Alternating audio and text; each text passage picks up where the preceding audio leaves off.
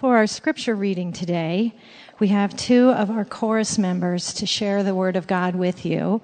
This is Jericho Walker, who's been in the chorus for I think about a year now, and Trish Kreider, who's going to share the Word. Hear the Word. The hear a word of God.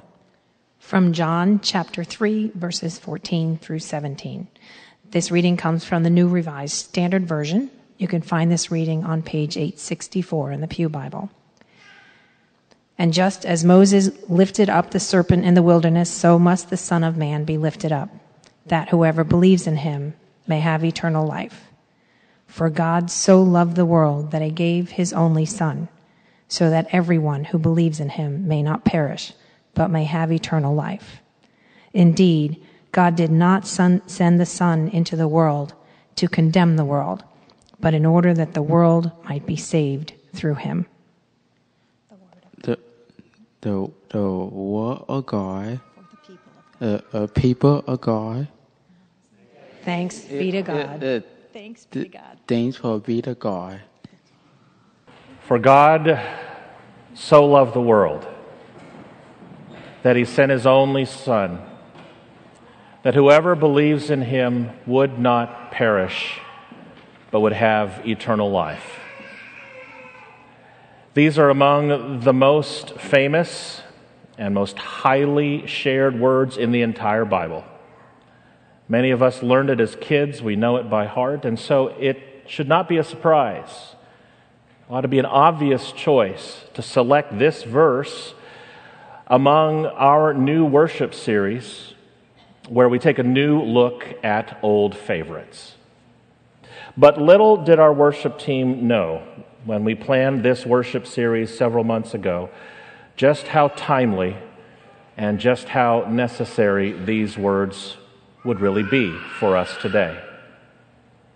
This was one of those weeks when most of what I had prepared to preach and the content of my completed sermon manuscript last Thursday was completely upended by the events of this last weekend, causing a complete rewrite of this sermon yesterday. In Charlottesville, Virginia, thousands of white nationalists gathered for a rally protesting the removal of a memorial statue of a Confederate general. They rallied under the banner, "Unite the Right."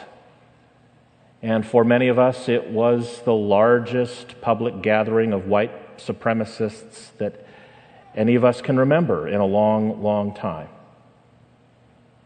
The reported rhetoric from the attendees at the rally was shocking. It was harsh. It was anti-Semitic. It was hateful of people of color, and members of the LGBTQ community, and many other people groups. It's the kind of event that ought to be jarring and unsettling for a congregation like ours, whose core values include that we are warm-hearted, which means open to a diversity of people, and open-minded, which means open to a diversity of perspectives. And it is clear to us as a church this morning that we reject and we condemn racism and bigotry in any form, fulfilling the baptismal vow that we remembered this morning, that we resist evil and injustice in whatever forms they present themselves.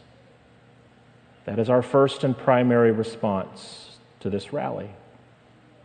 It's also incumbent upon us to remember our first two core values, that because we are both Christ-centered and biblically rooted, the place for us to begin thinking about the troubling events in Charlottesville is to anchor ourselves in the story of Jesus. And it is here, in John 3:16 of all places, in the very scripture text that we had planned to preach on months ago without a clue of what would be happening this weekend, that we find a timely word of diagnosis and a compelling word of challenge for each of us today, and a powerful word of hope. It's good to remember that before we get to John 3:16, before we get to John chapter 3, we have to go through John chapter 2.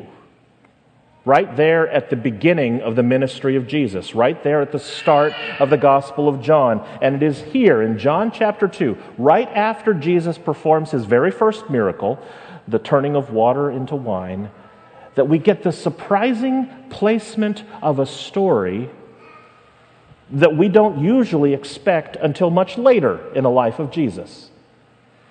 The back half of John 2, it's the story of Jesus entering the temple and overturning the tables of the money changers.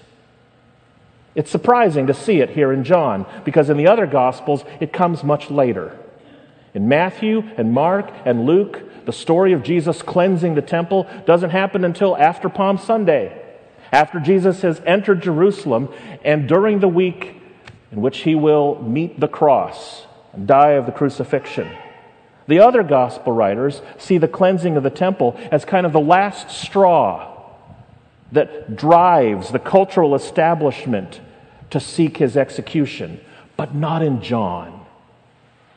In John's gospel, Jesus does it right away, right at the opening of the curtain, right when Jesus debuts his ministry and unveils his vision for the kingdom of God for the entire world to see, right there at the beginning. It is based on this story that Jesus would then preach and teach and heal and conduct his entire ministry on the basis of what he does in the temple in John chapter 2.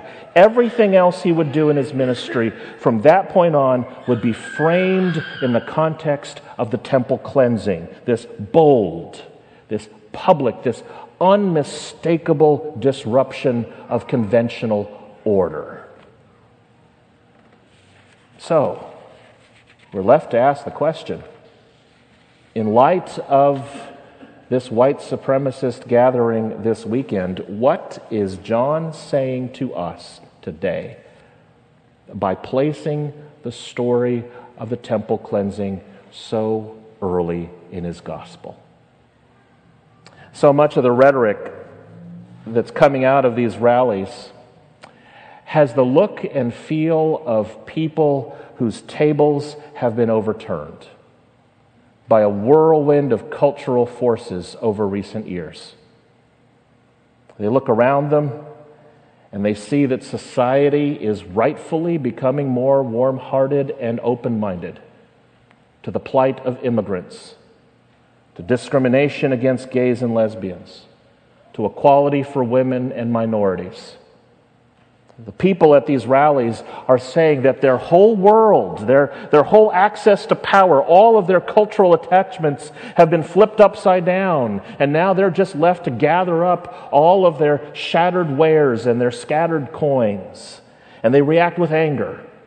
That's what we've been seeing this weekend. Anger to the point of rallying in the streets and protesting at memorial statues. And they're shouting and they're saying to the cameras, we can't take it anymore. We want our country back. We want the power back. But John's gospel would say that that reaction is entirely missing the point of why Jesus did what he did in the temple. John would have us believe that the overturning of the tables in the temple was not an act of disorder to the degree that the other Gospels would have you believe, as much as it was a sign of liberation for those money changers, as an act of freedom for that establishment. Because in John's Gospel, Jesus was disrupting the cultural and religious status quo, not out of spite, but out of love for them.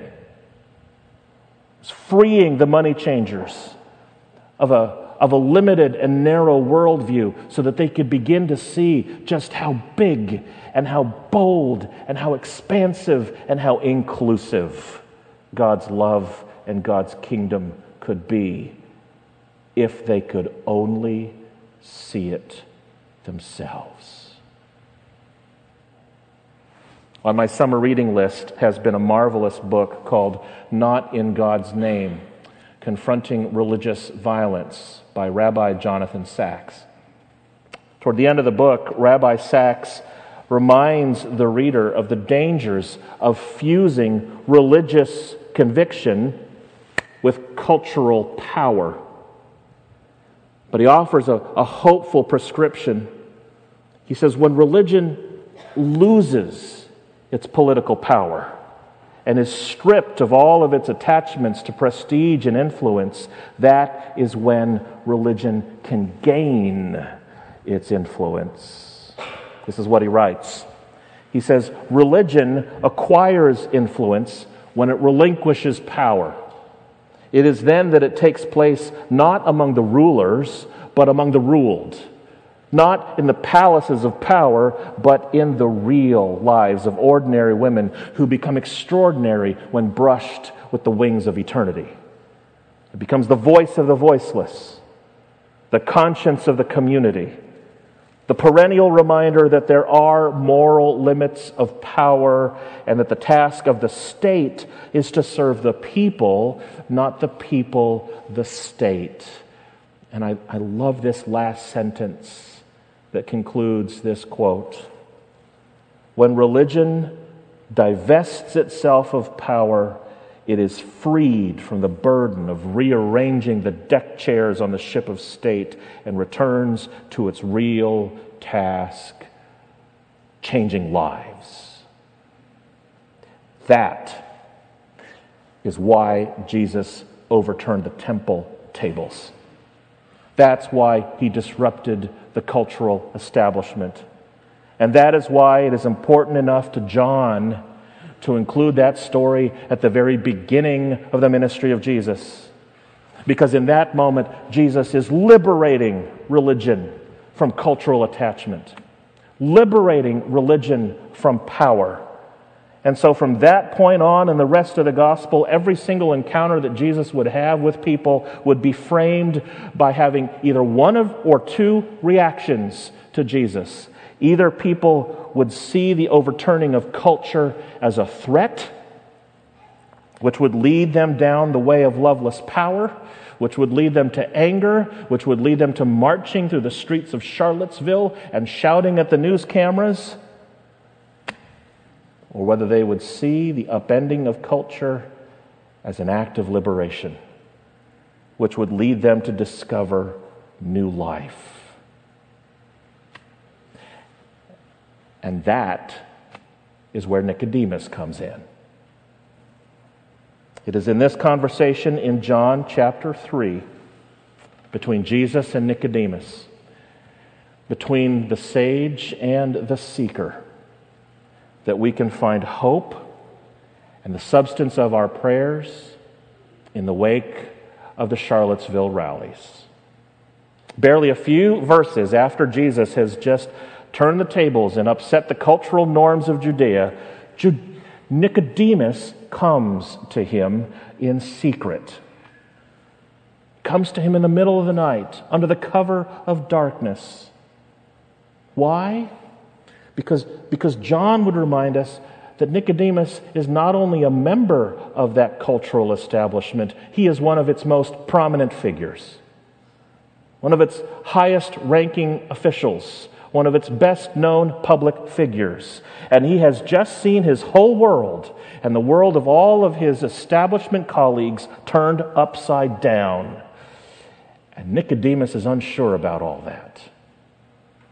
In the conversation with Jesus, he comes across as unsure and a bit lost. He knows that the establishment has just been overturned, and he knows that it would be tempting deep within his soul to react in anger and to rally with thousands of his upset friends in Charlottesville and to try to take his power back.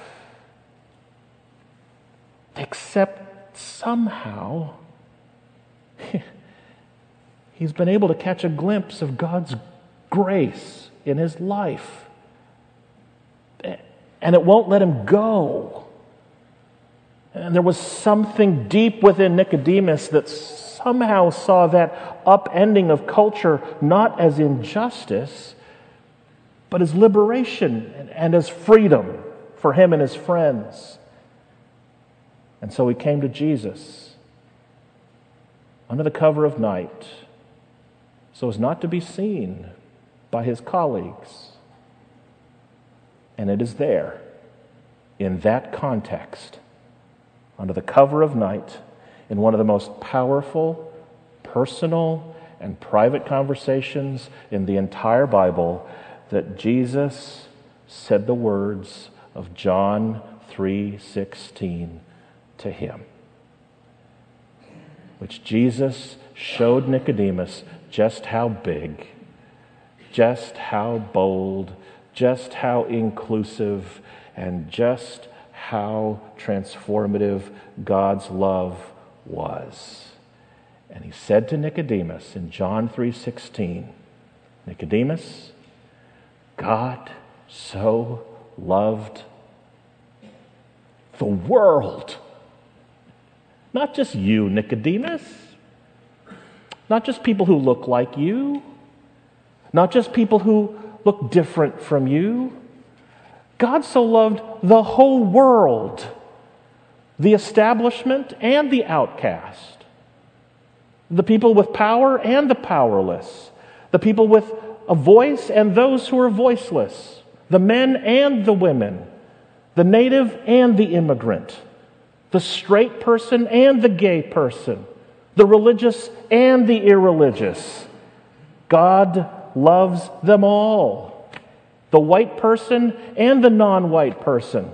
The people who feel like they have the power and those who feel like they are on the fringe. And Nicodemus, the sooner you can strip away all of those cultural attachments and addictions to cultural power. In other words, Nicodemus, the sooner you can believe,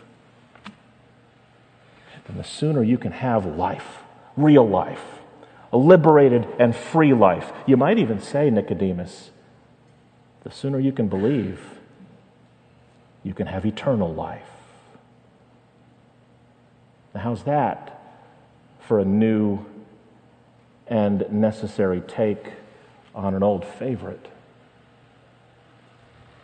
It is hard to watch the footage of what has been happening in Charlottesville. So many of us are repulsed by it, and disgusted by it, and hurt by it. And those are all valid reactions. But John's gospel would invite us to add one more reaction to the mix in the form of a question. What if we prayed for more Nicodemuses among them? Might it be possible that God could stir in the hearts of even the most prominent and highly public figures among them? Might God even lead some of them to see warm-heartedness and open-mindedness not as a threat, but as a glimmer of liberation? This same God who did it in Nicodemus, might God do it again? That's what I'll try to pray for. And that's what I'll try to watch for in the future. And by the way, might there be a word of challenge for each of us here today as well? I mean, isn't it possible that we are even just a bit like Nicodemus ourselves? Ask yourself the question, what cultural associations do we have with prestige and power and cultural attachment that need to be stripped away, as painful and as unsettling as that might be, before we can see the full shimmer of God's grace in us and through us? By the way, do you want to know what happens to Nicodemus in the rest of the gospel? John is the only one to tell us what happened to Nicodemus. None of the other gospels seem interested. We meet Nicodemus a second time in John chapter 7. This time he's back, sitting with his fellow Pharisees, huddled with the rest of the cultural establishment. And boy, those Pharisees are still stewing. They're still angry and hate-filled, and they're plotting their next rally, stewing in their venom. But Nicodemus is now a transformed man, since that conversation with Jesus. No longer does he care about his reputation. He no longer has to hide in the dark because now he has seen the light of God's love. And his inner stirrings and all of his deepest questions have all been subsided. And while all those other Pharisees are plotting their next angry act, in John 7, Nicodemus steps forward and comes to Jesus' defense. You want to know the last time we see Nicodemus? John chapter 19. And it's there that we see the most vivid evidence of all of just how transformed Nicodemus has become. After Jesus died and his body was lifted off the cross, it is Nicodemus who steps forward to care for the body of our Lord. He secured permission to lay his body in a brand new tomb owned by Joseph of Arimathea. And at the end of his life, Nicodemus didn't care anymore about his prestige and his cultural power and his wealth and his influence. All he cared about was love. Love for God and love for each other. God did it in Nicodemus. And God can do it again. God can do it again. God transformed Nicodemus away from a heart that was filled with fear and hatred and turned his heart towards God's love, and God can do it again in the wake of what has happened in Charlottesville. God can do it in them. God can do it in us.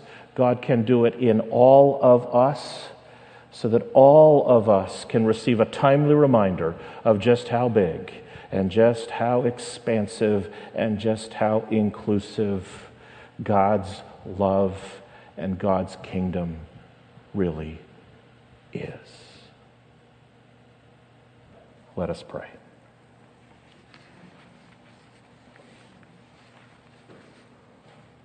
Oh God, once again we are seeing evidence of humanity at its worst, at its most hate-filled and vitriolic. If there is hope in any of this, it is that you have seen it before, and that even amid the darkness of the human condition, your grace is still greater, and it can move and transform even the hardest Nicodemuses among us, even that which exists within us. Do it again. Do it again. Just like you did before. In countless lives, in countless acts of evil and hate, we rest and abide in the sure confidence that your love is greater and that your love will win. It is a love for the entire world that was exemplified in the giving of yourself in Jesus, and that calls us to believe so that we can have the life that you intend for all people. We pray all these things in the name of Jesus Christ our Lord. And let all God's people say, Amen.